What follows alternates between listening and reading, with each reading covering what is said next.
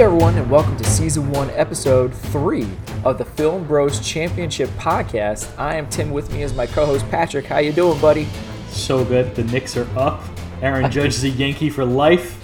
I am loving it. And I am so excited to talk about this movie. Yeah, I like that you at least went with the movie last there. Last time we just went for Knicks for a little bit, and we got a sports update again, but we at least went right into the movie. You keep on asking me to record on Knicks nights. What can I tell you? Is Wednesday always a Knicks night? Man, I guess I'm behind because I don't get the package. I always get the updates the next day. It's on ESPN, but okay. Is tonight on ESPN? Yeah. I didn't know that. All right. I don't always check these things. I gotta get better at that. All right. So we are here for the Junkman. Yes. And again, I've never heard of this movie until we researched him. And it's interesting because even looking up on IMDb, there's not a whole lot you're gonna get. No. Yeah. I even was like doing like some homework and trying to make sure I have, all my research done and everything, and I'm like trying to look up like a plot so I can just remind myself of things, because I watched it on Saturday. I think you watched it on Friday or something like that. And I couldn't really find a decent enough detailed plot even. Well, allow me to really give the laydown on this thing. Okay. But first off, let's. This is an independent movie. Let me give you a little rundown on who H.B. Halicki was. Toby Halicki. Ooh. Toby Halicki was a guy who grew up in a family of junkmen. Literally owned a junkyard in New York. Yeah, okay, I was about to say, explain what a junkman is. Yeah, he was one of 13 kids out in Dunkirk, New York. Wow. He always wanted to make movies, so he decided to make his own way, and he moved out to LA and opened up a junkyard. And over the bunch of years, he kept on buying cars for the cheap, rebuilding them himself, and prepared for making his movie, which was in 1974, Gone in 60 Seconds. And he financed the entire thing, shot everything himself, and it cost him $150,000, which is just under $1 million in today's money. Wow. Okay? 900,000 or so. Yeah. And since he owned everything, he got everything all the profits.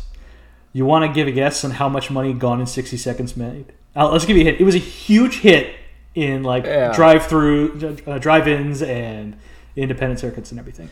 Yeah, because I imagine that's what he would have to do. Like, he couldn't go to like an AMC type theater. I don't even think that kind of chain theaters existed in this time period, right? Not in the way they do now. No. Right. So it probably was a lot easier to kind of sell it, or maybe it was harder. Did it have to go word of mouth as it went from theater to theater? Like, I'm curious how cross country this movie was, but I have no clue. It made a ton of money. It made over $40 million. Wow.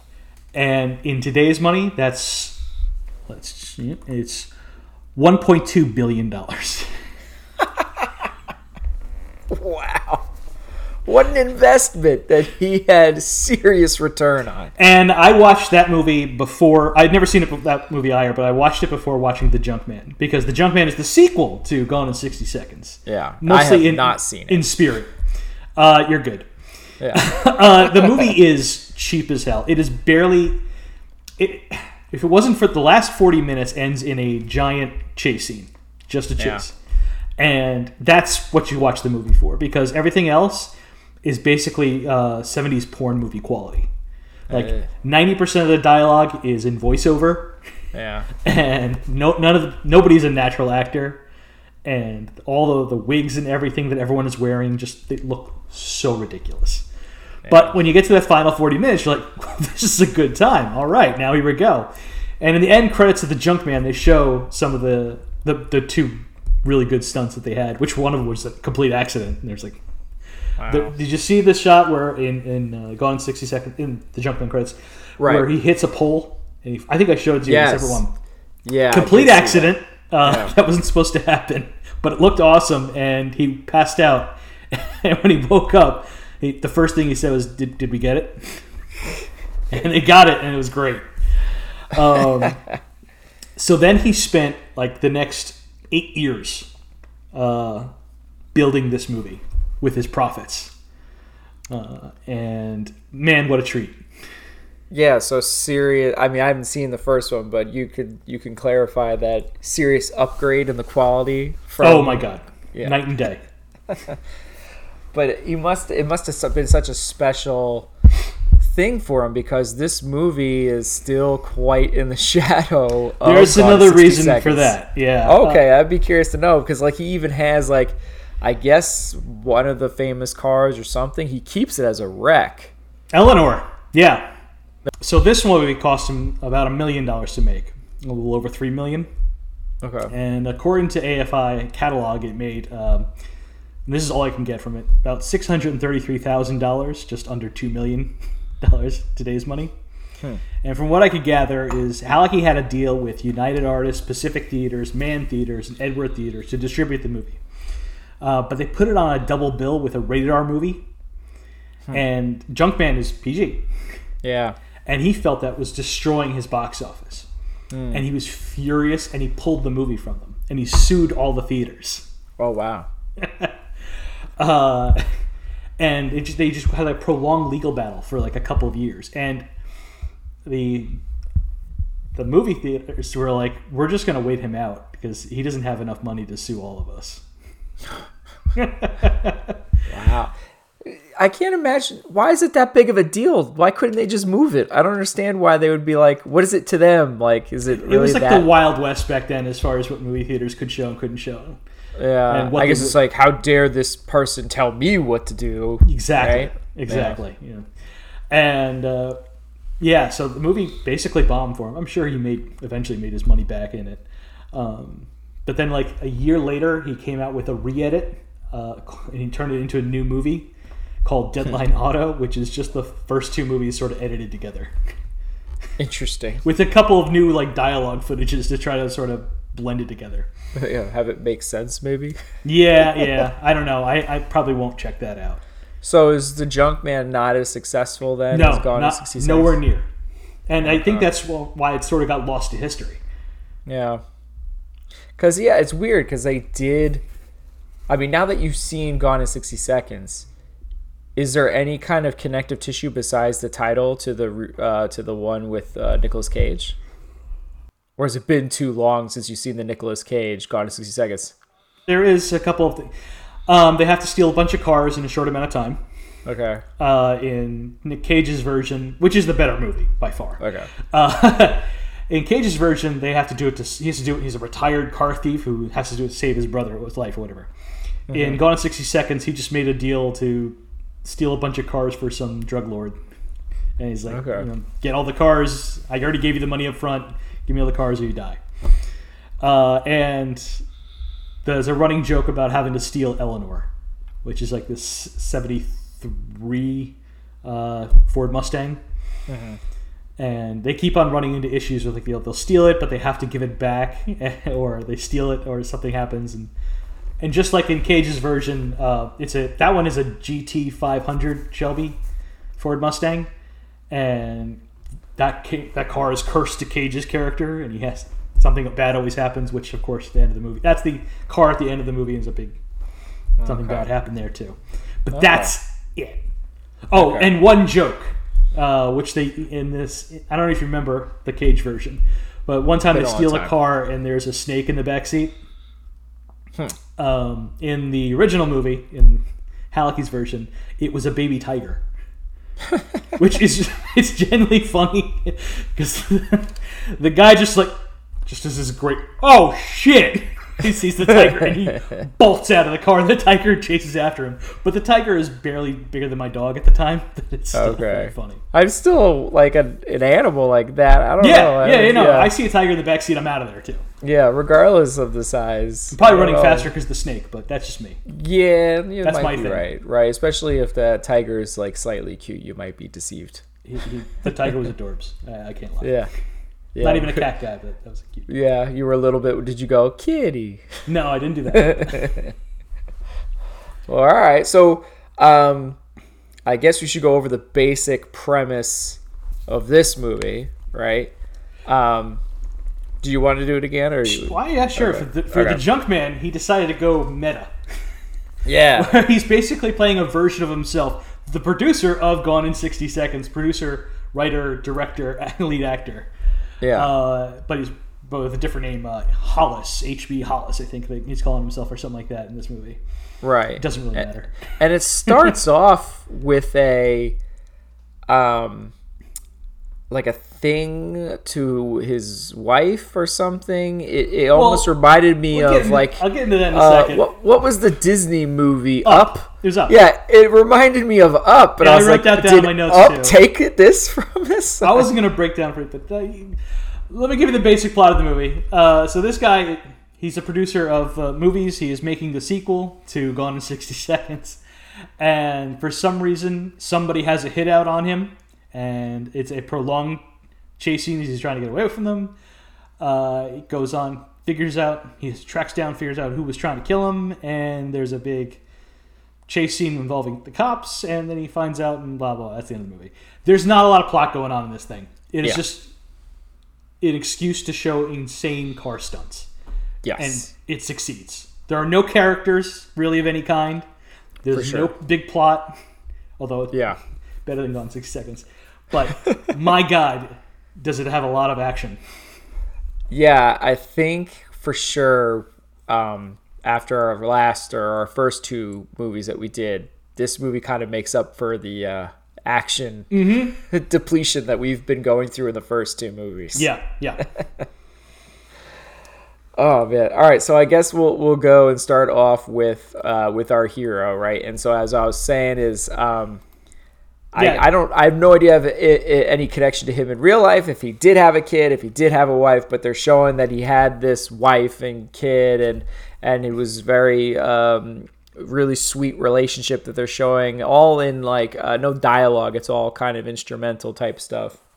She tragically dies, and you see his reaction by slamming his fist down on the car in the most dramatic way possible. Yes, yeah, it was very over the top. But yeah, I was like immediately like, man, this is making me feel this is Up. Yeah, no, it's literally Up, except they gave him a daughter to soften the blow a little bit at least. Yeah, and I mean, I guess they show that he definitely has like a connection to his daughter. Like at one point when he is, trying to figure out things. And he, at one point, is presumed dead.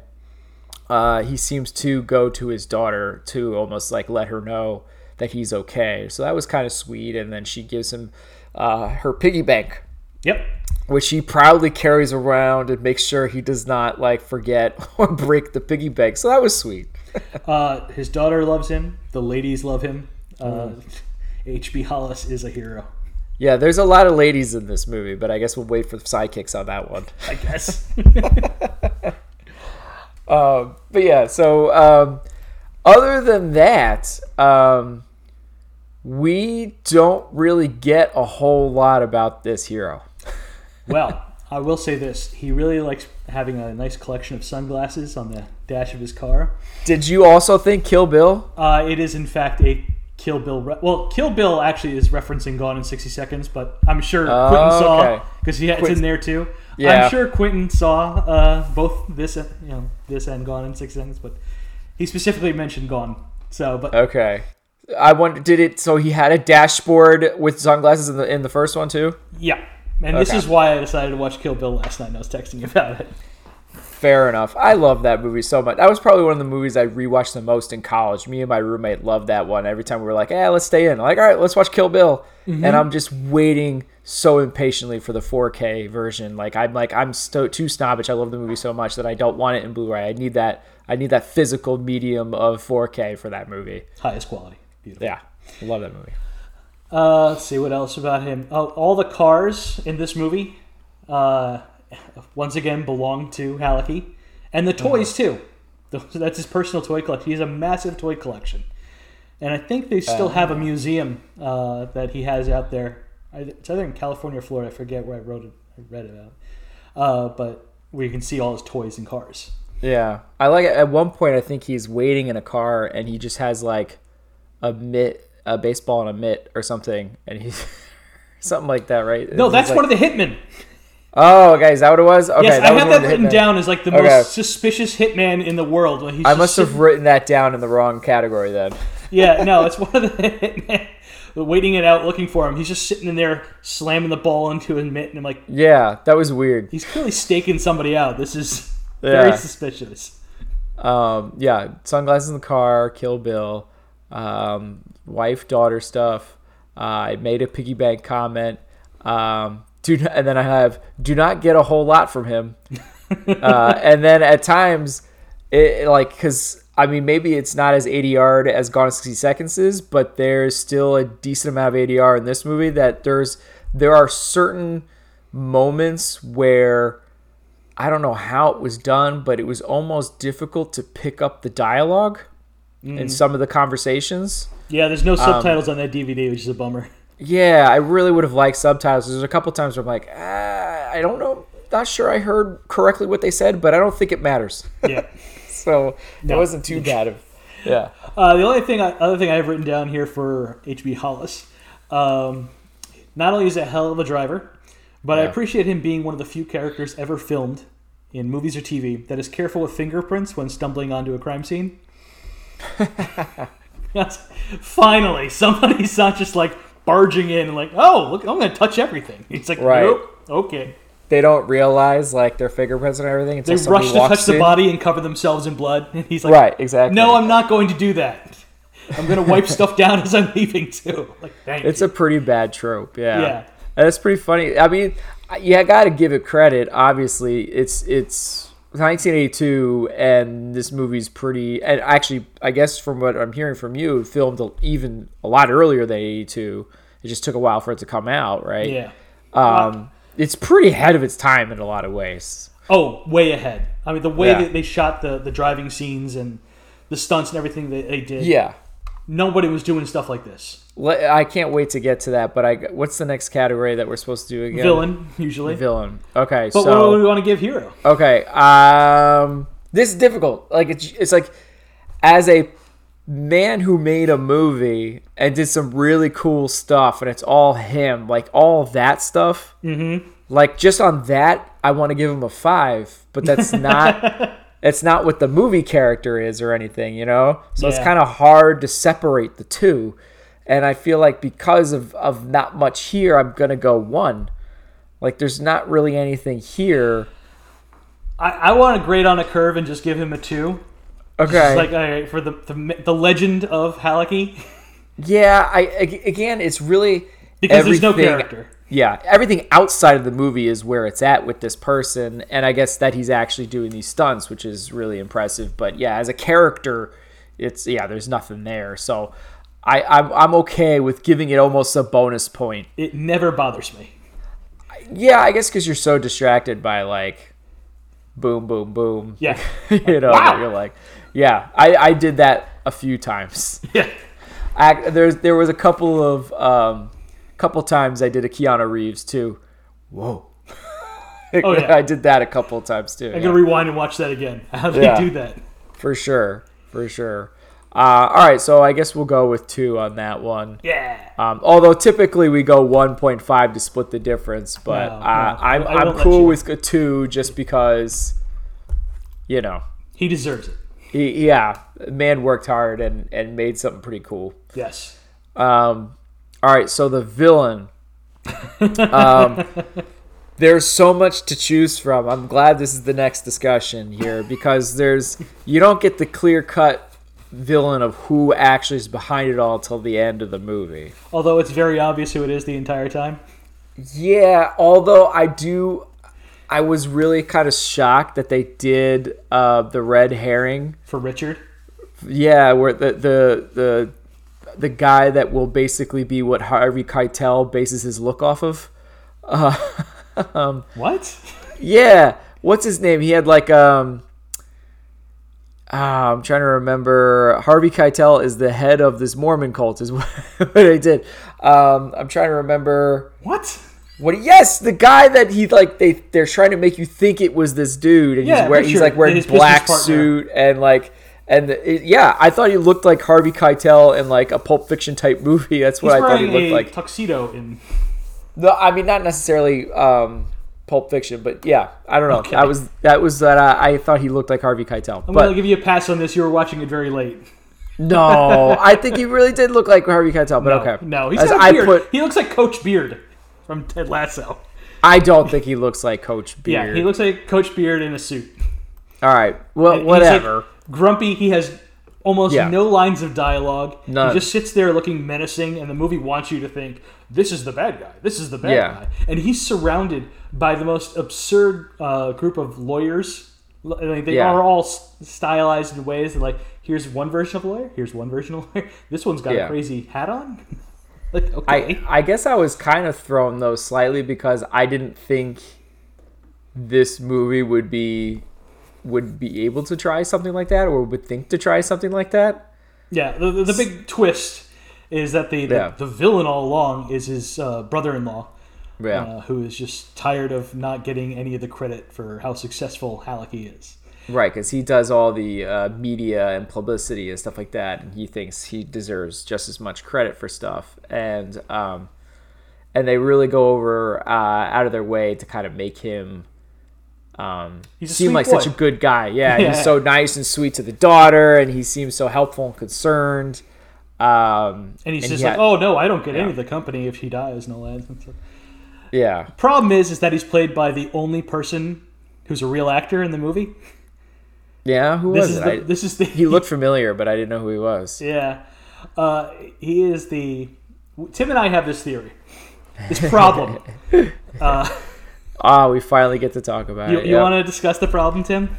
Yeah. So I prefer the original title of the problem, but it became so consistent and it is that we decided to retitle it The Problem. Although I prefer the original one, which is the Ian Holm Theory, which is now just turned into the Ian Holm Problem. I think theory sounds better, but I believe it was from the movie From Hell. Yeah.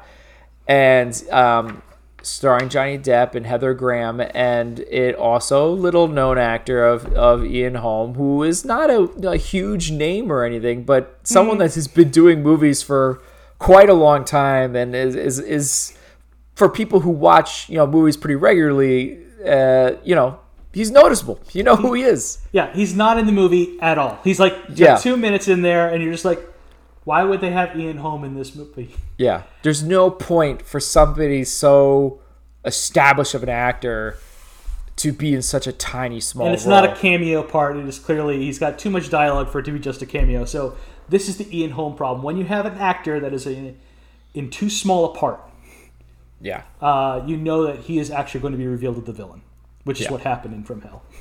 Yeah. And basically now anytime you can kind of see that happening. There's like a million examples of this. Like, well, he's the villain.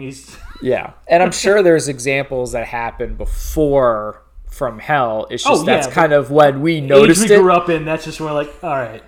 Yeah. We've seen too many movies at this point. Yes, exactly. That's kind of when we just identified it and put a name to it. So yeah, the Ian Holm Problem. I'm trying to look it up because I guess I didn't realize who the guy was. Christopher Stone. And he was the husband in The Howling. And he was also the husband in Cujo. Okay, fair enough. You know what? And it's weird. I did just see The Howling just this past summer, but I haven't seen Cujo in years. So that's probably why I didn't pick up on it as much. You know what? I lied. He's not the husband in Cujo. He's the one who has the affair with the wife. Oh. Okay. But anyway, yeah. Cujo's so good. Yeah, I gotta rewatch it. It's been I think I saw it on like Sci-Fi Channel back when I was young, so I just never got around to rewatching it. And then I think you just lent me The Howling, and I think I watched it this past summer for the first time. Best werewolf movie. So yeah, I think because I don't have as much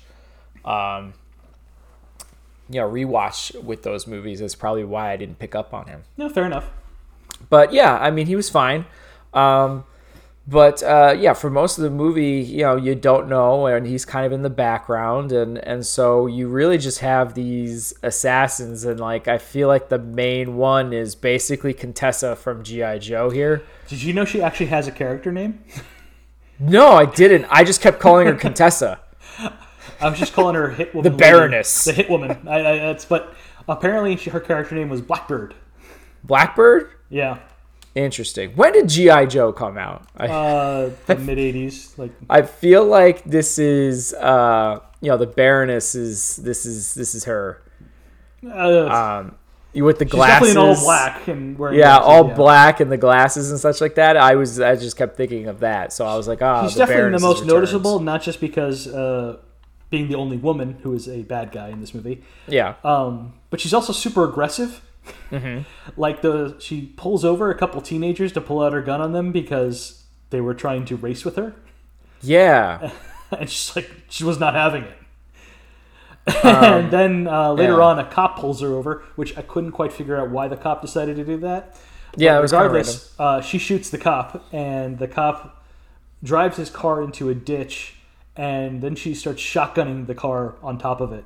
Don't know why, but she just felt that needed to get some shotgunning.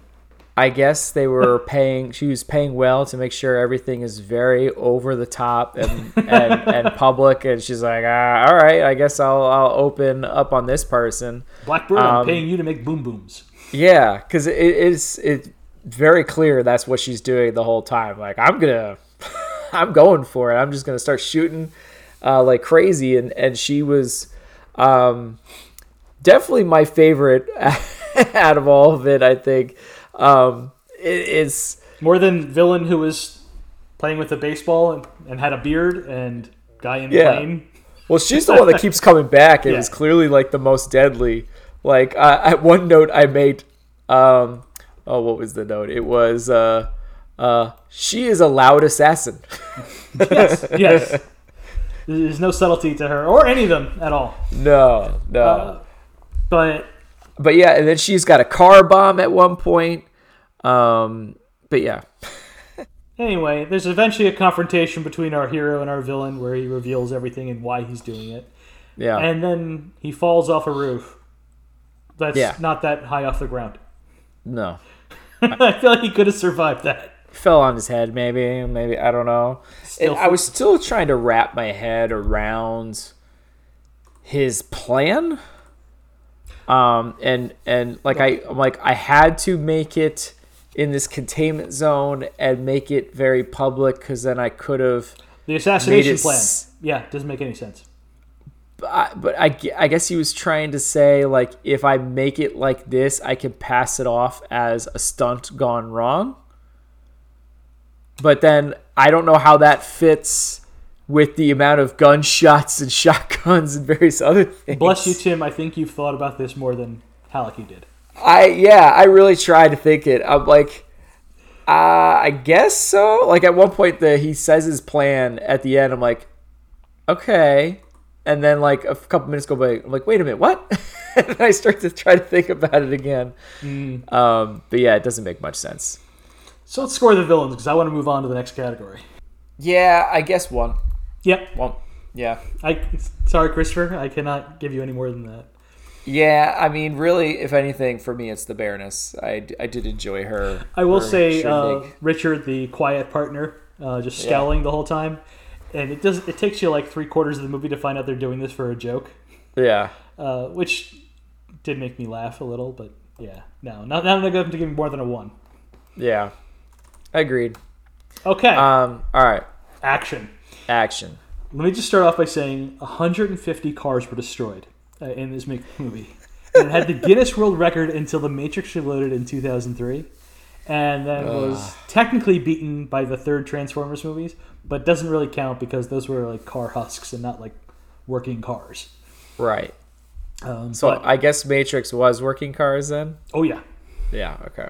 Yeah, because they were driving them on the highway sequences and all that kind of stuff, I would assume. Mm-hmm. So he had that record for over 20 years. That's impressive, man. Mm-hmm. I mean, who would have thought to, like, put so much money into that? You know what I mean? Like, he had to do that. Like, no studio would have done that kind of investment, because they got to put it towards so much other things, and that's why this movie's lacking those other things. But man, when you make $40 million on the last one that you only invested $150,000 to make, yeah, you could say I could do whatever I want. I don't care what the studio, which is what he did, and God bless him for it. I enjoyed the beginning. Yes. Where they're showing, I guess they're doing Gone in 60 Seconds there, technically, is what they're filming or something. He's filming Gone in 60 Seconds too. Right. Which is kind of a riff on Smokey and the Bandit. Right. And, the car, I mean, I didn't like that it was in slow motion, but I was still cool, practical, obviously. And the car does that little ramp jump. Well, even before that, he has the escape onto the helicopter. Yeah, that's what I meant. That's what I meant. Yeah. So he's escaping on the helicopter, which was cool. He goes from car to helicopter. The car sinks in the LA River or something, which I'm I didn't know it was deep enough for that. Some parts are. Okay, I was impressed. I was more what? So then, I guess. Yeah, maybe I was I don't think that's very full nowadays. I don't know. No, wasn't barely full then either. But yeah, it's a very small little part that it was sinking in. But it's funny because Smokey and the Bandit came out after Gone in 60 Seconds, and he clearly noticed and was like, yeah, I'm going to do a little hat tip. I know you guys were sniffing on my territory here. The Queen Mary, the big ship hotel thing that they have there. Okay. Which is where the stunt starts off taking place, where he steals the car and everything in the parking lot of the Queen Mary. Yeah. That was all in Gone in 60 Seconds as well. I mean, but only as seen in background. So I just think it's really cool that while they showed that in background in the first movie, in the second movie they actually got to use it for a scene, even if only for a couple seconds. I was like, that's funny. That's cool. Yeah. Look how far he's come. Look at us. Who would have thought? Yeah, that's true. And then, then it gets to whatever he's driving to some event. His thing. It's the James Dean anniversary. Yeah, I guess of his death, of where he got into an accident and died or something like that. And I was very curious, is this an actual thing? Do people? I don't know. I was too scared to look it up, but I think it is. Man, or hopefully it stopped after a while, but I don't know. 50s nostalgia was big back then. I mean, think about it, American Graffiti and all that. Yeah, I feel like I gotta look it up. I'm too curious on it if that's an actual thing or not. So anyway, so he's going to this thing, and I guess that's the containment zone where they need to trap him. And so, action sequence starts off with a plane attack. Yeah, and aerial bombs. Which I was like, whoa! I just wanted to say real quick, I like this attack so much because it makes so much more sense than the more famous plane attack in North by Northwest. Mm-hmm. Where in that movie, you have a guy just trying to constantly dive bomb. I'm like, what are you going to do? You're going to hit them with the plane? That's a terrible plane. The plane will fall apart. The thing is made out of plastic. Yeah. But this guy's actually using grenades. So I'm like, thank you. This makes more sense. It's just dropping bombs on him, and then machine guns and blowing up cars. I like at one point that he has to alert somebody, and he picks up his car phone, which just looks like a regular car, like a regular phone. It looks like a landline phone. It doesn't look like a car phone, which I'm like, what, did they have car phones like that? Or did he just kind of put a phone in his car? He definitely had a souped up Cadillac Eldorado for this thing. Man, I can't believe it actually looked like an actual landline phone, which I thought was somebody cut the line. Yeah, somebody cut the line. Which to me, I was like, that just looks fake because it doesn't it doesn't look like that phone belongs there. So that's why I was like, that can't be real. There's crashes galore. I also thought it was interesting. Almost every time a car crashes, there's always a community of people to help people and to get them out of the cars and all. And they always make a point to show that. Mm-hmm. Yeah, which I thought was okay, interesting. Folks. It's okay. Yeah, exactly. Everybody's safe. Everybody's gonna live. It's all good. Everyone's smiling and happy when they get out of their crashed car. Yeah, especially. I don't understand the joke of the guy with his pig. I love this guy so much. First off, that is the director's brother. Okay. Ronald Halicki. This is my favorite part of the whole movie. literally had to pause so I could laugh and weep at the same time.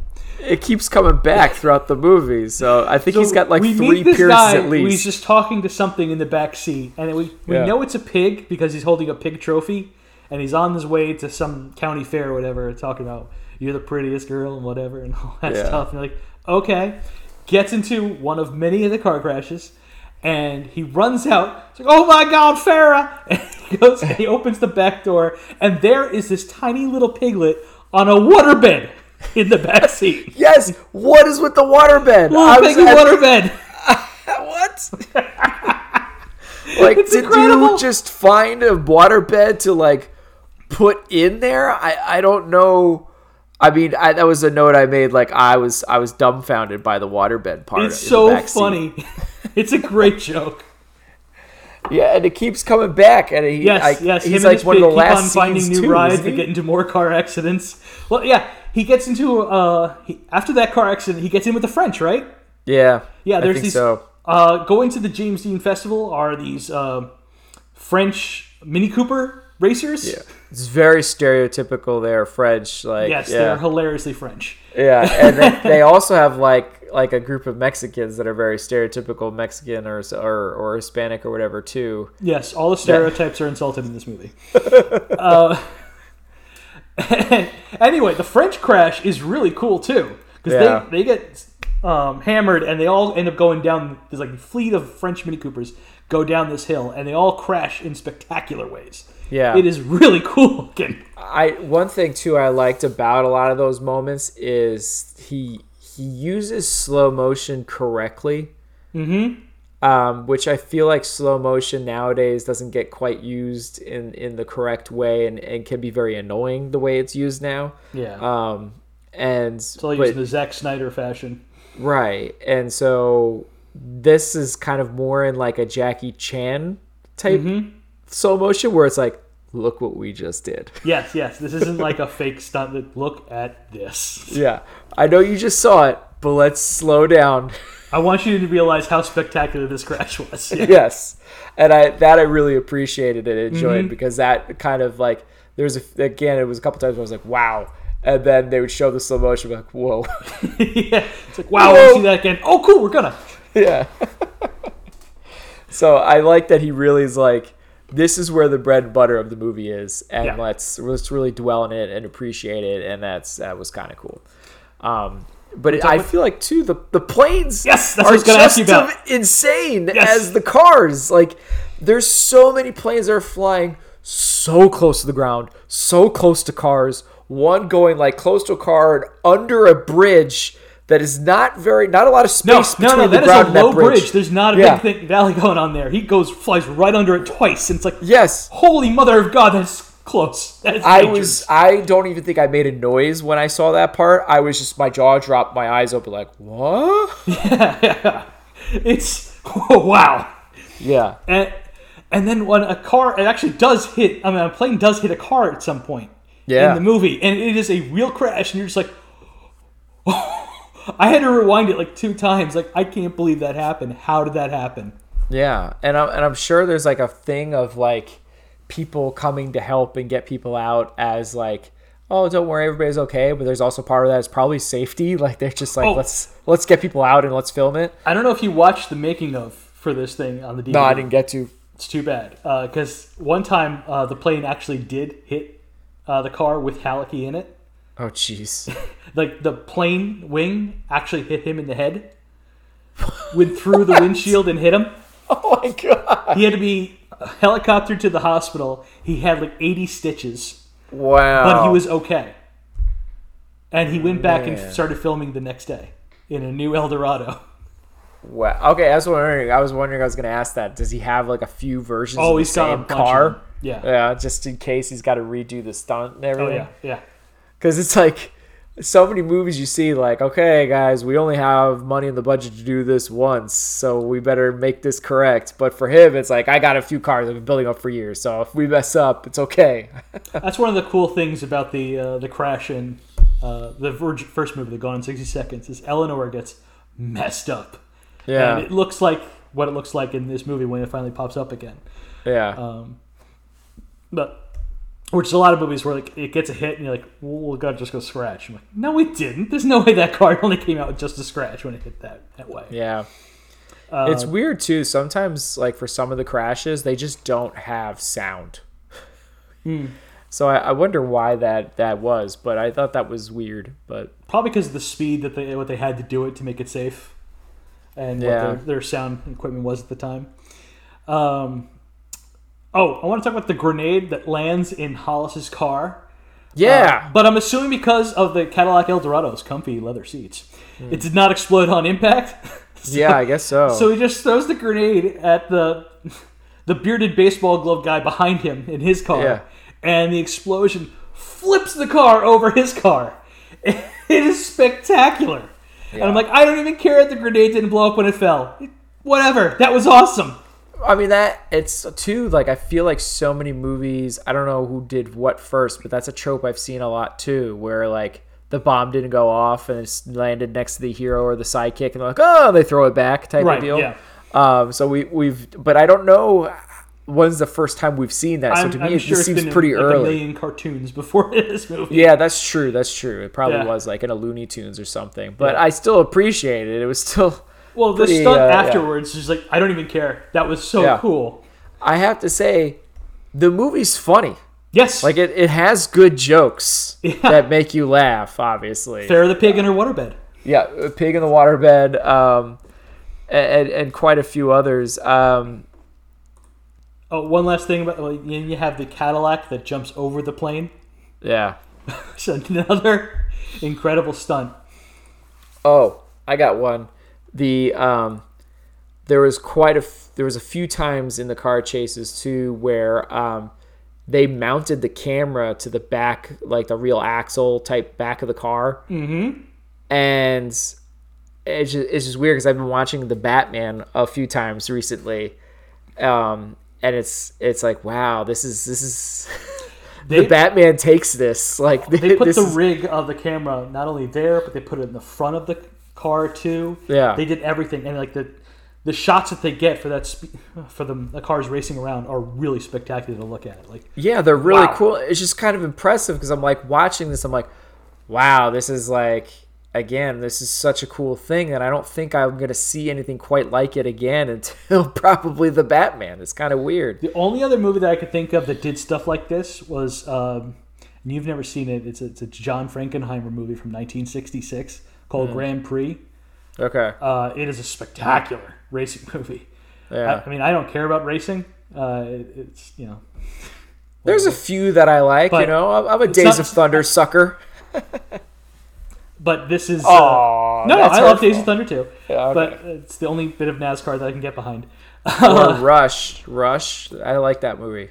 Yeah, well, this is more in the vein of Rush. Okay. And Ford versus Ferrari. But it's just like incredible driving scenes and how they filmed it, and spectacularly filmed.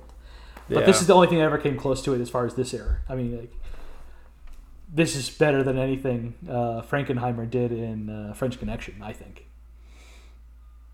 There was one point where the propane tank goes into a house. Yes. Well, the car hits the propane tank, which goes into the house. Right. And at first, I'm like, there's like a delay or something. So I was like, I have enough time to write a note down. There's no explosion. That was weird. I could have sworn there was going to be, and then boom. And I'm like, oh, okay, there it is. I just like to point out, too, all the action stuff that Tim and I have been discussing right now are just the first 45 minutes of the movie. Yeah. Yep. It's super long. It just keeps going, and I'm there for it the entire time, but I was just like, man, like, we have not gotten to any plot progression at all. No, this is... Yeah, that's it. It just goes. Keeps on going. It is so cool. Yeah, it almost seems like as soon as like one kind of chase sequence or part of the chase sequence ends, it's like the next group has to get up. Like, all right, who's next to keep this carousel going? And it just keeps on. It keeps on going. It keeps on delivering. And when that car goes into the house, it's Hollis's car. And this is where he fakes his death, which never quite makes any sense. Yeah. But the plane does like a victory barrel roll afterwards, which cracked me up. Yeah. Oh yeah, I forgot. I do have that note too. Barrel roll. Success. Barrel roll is my note. Yes. I killed him. Barrel roll. And at one point, the Baroness gets on a horse. I'm gonna keep calling her the Baroness. Sorry. Blackbird. Blackbird. Blackbird gets on a horse at one point. That's her escape vehicle because her car gets messed up. Yeah. And I like too that there's evidence left all over the place. Nobody cares about that one, but yeah, it was, and that's just like the first action beat, right? Which was so much fun, and then you get the later action beat with the police and everything, and I find it funny again that they took their time to set up jokes for the later action sequence. Like they show you this old lady getting a car and stuff, and I have this one down too. Why is this here? It pays this off so really weird. nicely. Yes, and I'm like, my note later is like, oh, this paid off. Okay, because it seems so random at first. So this woman, old grandmother, buys a brand new car, and at the same dealership that had an action scene in Gone in 60 Seconds. Oh, interesting. Yeah, must be a relationship built. I guess so. The guy who sold him half his cars. I don't know, but it is funny that it happened to be there, and. She's just going along. She sees the chase. She's staying away from it. She's being very careful with her car. And no matter what, eventually, Halicki... I don't even remember why the police get onto him. Do you? I don't know. I might have it in my general notes. I'm not positive. I don't know. It doesn't really matter. Yeah. He's on the run. He gets mistaken for a again. bad guy for some reason. Yeah, I guess, because for some odd reason he has to keep that he's not dead a secret, because I guess that's kind of how the first action sequence ends, or the big long action sequence ends, is he's presumed dead. I think it's where he runs into like okay, so this is what happens after the big explosion in the house and he fakes his death. He runs into a camera crew that gives him a ride back into town so he could figure out who's trying to kill him. Right. He doesn't want to involve the police because reasons. He's got to do it in his own way. I guess. I don't Action know. movie nonsense. Yeah. And he eventually gets a car, starts doing his little investigating and whatnot, and runs into one of the assassins who has been murdered because they're killing off all loose ends or whatever. Yeah. And that's what the cops get onto him as he's discovering something, and that's chasing assumes. Yeah. Yeah. And this is the next big action beat, and it is really good. Yes, and it's again things I see in later movies, but the old lady comes back into play later on in the action sequence, and her car gets cut in half. T-bone, rips it in half, the back half off, just like in A View to a Kill. Yes, exactly. I was like, man, this is Bond happening already. And she chases after him with her front half of the car. Yes, she's pissed at him. I'm curious who drove that car. Like, do you think it was like he drove the car and then they put the old lady in afterwards? I guarantee that's what had happened. Yeah, probably had somebody in a wig or something like that. But like, he's on foot after the car accident and he's running away, and she's chasing after him with her front of the car. It was so funny that like a Bond movie will do this like 9 or 8 years later, right? I think or it's something like that. 3 years later. Is it only 3? Yeah. Okay, you're right, because that's right, because the Dalton's the latter 80s half. So yeah. So anyway, 3 years later, Bond will do this. Cubby Broccoli is like writing notes as he's watching. Oh, yeah. Okay. I know, but instead of the old lady, we'll have Bond doing it. Yes. For a much longer time. Yes. Yeah. Before he even runs into the old lady. Yeah. There's a great part where he's at in a parking lot, and all the cops are surrounding him in his Corvette that he borrowed from his buddy. And there's literally nowhere for him to go. And he knocks over a sign, and then uses that sign as a ramp to like monster truck over a bunch of other cars. Oh, yes. And I was like, I never would have saw it coming. That's such a brilliant idea. That was really cool. And all the cop cars try to do the same thing, go over the ramp, and they can't move like the Corvette can. Yeah, I think one car is successfully able to get over it, and the rest crash. Yeah. Yeah, the sign in the cars. Yep, I have a note on that one too. That was really freaking cool. I mean, they are going slow, but they kind of had to go slow. You have to, yeah. Yeah, and it was pretty neat. And again, all practical and crazy. He must have had all those cars too. Were his cars? All his cars. That's so insane. It was so anyway, neat. after he hits the old woman and he's on foot, he runs to the Goodyear blimp. Yeah, who just happens to be there. He's in the area. He's like, oh, I know that guy. Yeah. I met him at the beginning of the movie. And they know each other. Yeah, they know each other at the beginning because I guess they're a sponsor or something. They were going to be like in a small bit in the movie or something like that. Way to fund the movie, I guess. And he's just kind of like, oh, hey, yeah. The Goodyear blimp just chilling around. Yeah, and he's like, buddy, you gotta come. We gotta go to this movie premiere. They're going to blow it up for reasons. I don't know why. Yeah, that one doesn't make sense. I have no idea. I guess. But then it's amazing how fast all the action is, and then we got this blimp chase. Yeah. It's just like blimp don't move. It's just slow moving. Yeah. And then the last big stunt, I guess, is him jumping out of the blimp, which is like I'm as much as I love this movie and all the action scenes, this is the saddest one. Yeah. He's like 3 feet off the ground. Definitely the strengths are in the car chases. Because, yeah, the fight sequence there with his brother-in-law is not great. Nope. And, yeah, the definitely, as you said, doesn't fall from a great height or anything. It's just kind of meh, yeah, not great. But and then they find the bomb and throw it under some random car to blow up. I'm like, yeah. It's a terrible way to get rid of a bomb, but all right. Well, some days you just can't get rid of a bomb. Some days you can't, Tim. And that's all the notes I have for action. Yeah, me too. 5. Without a doubt. It's incredible. It's the movie's not going to score incredibly high for our scoring system, but everybody needs to check this movie out just for the action alone. I would like to, if I can, actually give it a 6. We're only allowed to give 5 points, but the effort involved in all of this and the way they pulled it off, We're doing bonus points now? I think for this movie, I want to give it a double digit, and it's not going to get it without it. Oh, man, I feel like it's harsh to give it a bonus point. I mean, we didn't even give 48 Hours a bonus point just for Eddie Murphy alone, but... Yeah. Man, okay. I don't know. I think we could come back to that. Okay, fair enough. You might be able to convince me later. I'm down for a 5 right now. Do you remember the pig on the waterbed? Is that going to be your sidekick now? I would. That you're going to talk about? Should I get Penny a waterbed for my backseat? I don't know. I feel like no, Claws would not do dog and do waterbed, well not there. a good idea. Hoofs are much not a more. good idea. I think hooves are not as sharp. He'd be all right. Mm-hmm. Plus, it was a tiny little pig. It wasn't a very big pig. It was a piglet.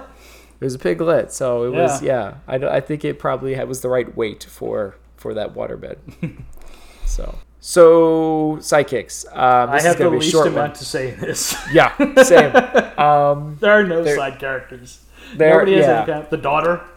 The daughter is a slight side character because she helps him with the piggy bank. The news crew helped him out with a ride, and I guess doing a big solid by not reporting on him being alive sooner, I guess, for whatever weird reason. It made their boss very mad, and we had a whole scene on that, the boss, which was useless. And then I guess there's the guy that gives him the car. Yep. Who was the actor from the beginning of the movie who was in his movie. Yeah. It was his wife's car. Her Corvette. Right. But that was a really quick scene. And that's it. That's about it. Nobody else has anything to do in this movie. This movie is thin on plot, thinner on characters, but boy, does it come through on the action. Yeah, so are we safe to just, since we feel weird about giving 0 points, we're going to go 1? Yeah, I think so. Okay, so yeah, we're going to go 1. Even though a lot of the people only shows up for like 30 seconds at a time or whatever, I'd say at least 65-70% of the time, there's a laugh somewhere in there. Yeah, so that's true. I feel like a 1 is fair. Yeah. Although I feel like I don't think any of those laughs are coming from our side characters. Well, they're in the scene. They happen to be there, but I don't think the humor is coming from them. You know what I mean? Halicki with the pig. Right, but he's not a sidekick type character. I would classify him as a sidekick. So he has a character named Pigman. I guess I don't think that counts though. So it's that's Farrah the pig. Even with the sword and the sorcerer, right? The sidekicks, they were the humor parts. Like they actually brought something, right? The sidekicks here, they let him borrow a car and they didn't report the news and gave a ride. That was was it. So. One, I think, without a doubt, with a bullet there. It's a generous one. Yeah. Yeah. So at right now, without you convincing me, that's a 9. Yes. For this movie. I feel like the action alone, it deserves to be a double-digit movie. I don't think even at a 10, it's going to make it to our final 4 or whatever.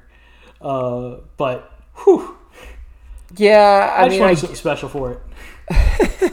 I mean, it's already going to beat The Sword and the Sorcerer at a 6. Yeah. It's not going to beat 48 Hours at a 12. So I mean, I get what you're saying. I guess we're going to now say that special circumstances we will award a bonus point. It's our show, baby. I'm worried about a domino effect, man. Where does it end? Where does it stop?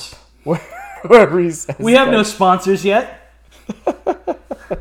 If somebody wants to sponsor this show and give us rules and say yes or no and gives us money to do that, I'm okay with that. I'll sell beach property in North Korea if they want to give me money. That would be, it would be a funny idea. Like, this bonus point is brought to you by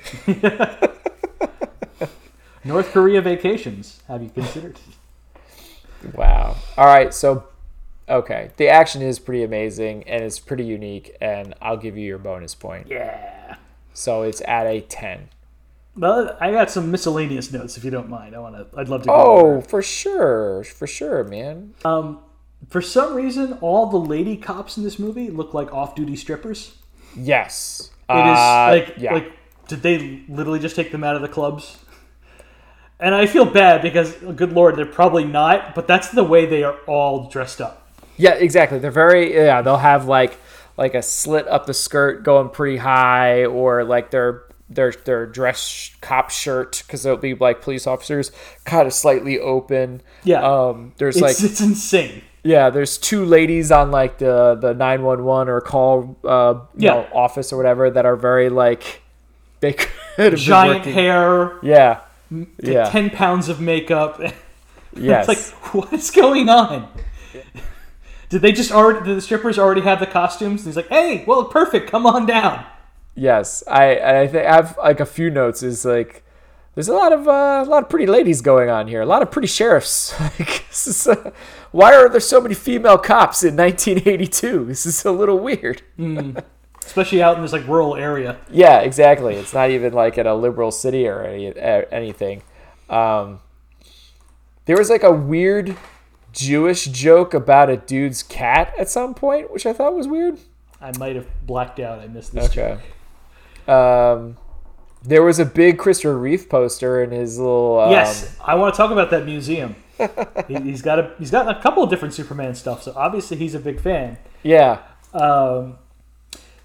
But first off, Eleanor is there, and she has one last ride. He uses an escape vehicle. Did you notice that he has the Lotus Esprit from Bond? No, I didn't. He has Bond's Lotus in his car museum. Oh, that's cool. I didn't notice that. I wish I noticed that. Yeah, from Spy Who Loved Me and everything. He's got it in there. I was like, oh my God, it's the Lotus.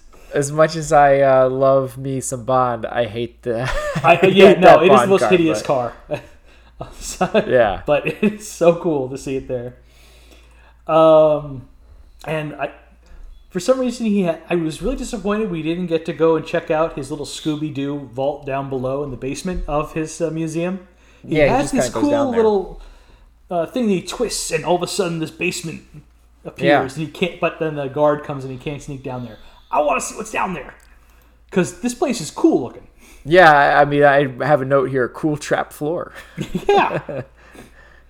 I can't believe later on in the movie when he's in the blimp and he's trying to call in the bomb threat, he calls into a Woody Allen lookalike who Yes. name checks himself as Woody Allen. Where he's like, oh, That's so funny. I made a similar real serious note. about a bomb threat, and I'm Woody Allen. I'm like, wait, really? Yeah. I have a Woody Allen comment. It almost there felt as like well. a Norm Macdonald joke. Like, is he just? Yeah. Are they doing this on purpose? Like they know it's so dumb? Yeah. I don't know what to do with this. It had he had a very similar vibe here of almost like a Die Hard moment of like, no effing shit, lady. What am I ordering, a pizza? Like, you know, which I liked. But yeah, I thought the Woody Allen thing was so weird. And I also thought it was weird, like, how did the police know to help him? Because at a certain point, When? like towards the ends, like Oh, it's because they called in the bomb threat, I guess. I guess Because they told him, like, if you look out, you'll see the Goodyear blimp right there. And he's like, okay. I guess we'll just believe you, and you're the good guy, I guess. Okay, cool. It just seemed like, all right, when a bad weird. guy attacks someplace in a blimp, then it's a terrible plan. His brother-in-law betrayed him, and you know, there's fireworks, but everybody's all cool. You know, his brother-in-law just died, and it betrayed him and died, and like he's like fireworks and like it's everyone very gets 80s. over the betrayal very quickly. The most 80s thing about this movie is the end credits. Yes, Like all of a sudden, we're in the 80s. I thought the practical carved out credits type wood carving stuff was so cool. Yeah. I thought that was really neat. How much time do you think that took to like carve all that stuff out?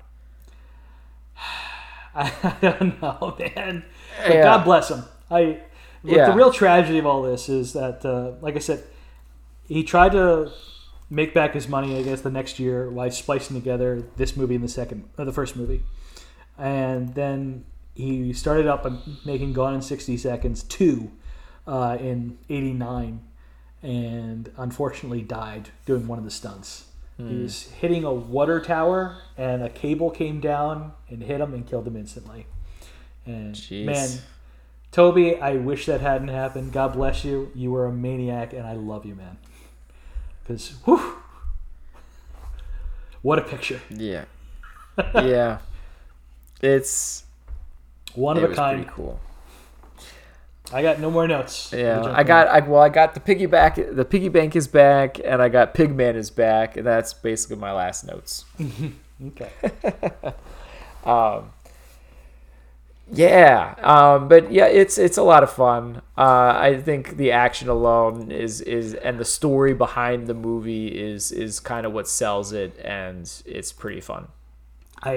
If I can get like 3 more people to watch the Junkman, I'll be so thrilled with this podcast. Yeah, that's a good point. Because, man, what a movie. I'm so glad we did this podcast just because I got to see this movie. That's true. I would never have looked for it or found out about it otherwise. I guess people, though, are going to have to go and buy a DVD because that seems to be the way that you're going to be able to see it. Happy to lend it to whoever needs to see it. But you should buy it because Toby Halicki's wife is still alive and keeping his legend alive. Yeah. So cool. It is very cool. I gotta check out the making of probably before I give that DVD back to you. Please. Yeah, I gotta check out the website. Yeah, I think everybody should. It's a pretty neat movie. What's the website again for it? Is it Crash King? I think it's Crash King. Yeah. Yeah. All right, so I guess now we need to decide what our next movie is. Yeah, I picked Junkman, so you're up. Sure, yeah. So it is. By the way, it is going to be out of 10. So we have 48 Hours out of 12, Sword of the Sorcerer out of 6, and Junkman at 10. And now it is up to me, I guess. I think you were up. You were kind of pumped about 1 down, 2 to go. Yeah, where's that one at? I want to see if that one's streaming. On Plex. It's on Plex. Yeah. We're doing this movie. Yeah, 1 down, 2 to go. 1 down, 2 to go. This is what we're doing. We're getting our blaxploitation on. I'm excited. Yes, let's do it. A pair of tough cops go after the mob who rigged the martial arts tournament and injured their buddy.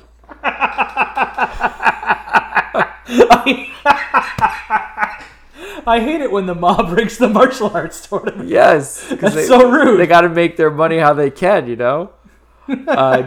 Director Fred Williamson, writer Fred Williamson. Fred Williamson kidding. is one of the stars. I didn't even, oh wow, written and directed by Fred Williams. That's so cool. Isn't it cool? I was just thinking too that I need to rewatch From Dusk Till Dawn. Yes.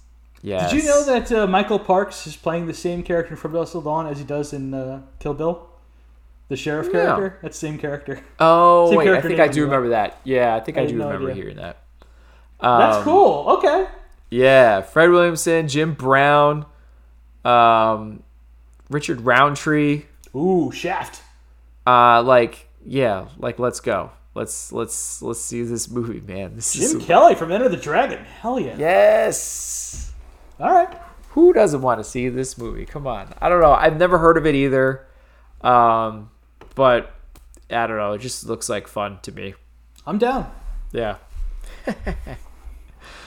All right, that is it for us. Please show your support for the podcast by leaving a review on Spotify, Apple Podcasts, Google Play Music, or wherever you happen to listen to the show. Also, sharing is caring. Be sure to follow us on social media to get the latest show updates. You can contact us by emailing at filmbrochamp@gmail.com or find us by searching for the hashtag FilmBroChamp. Thank you for listening to this episode of the Film Bros Championship Podcast. Peace out, everybody. Please get your pig a water bag.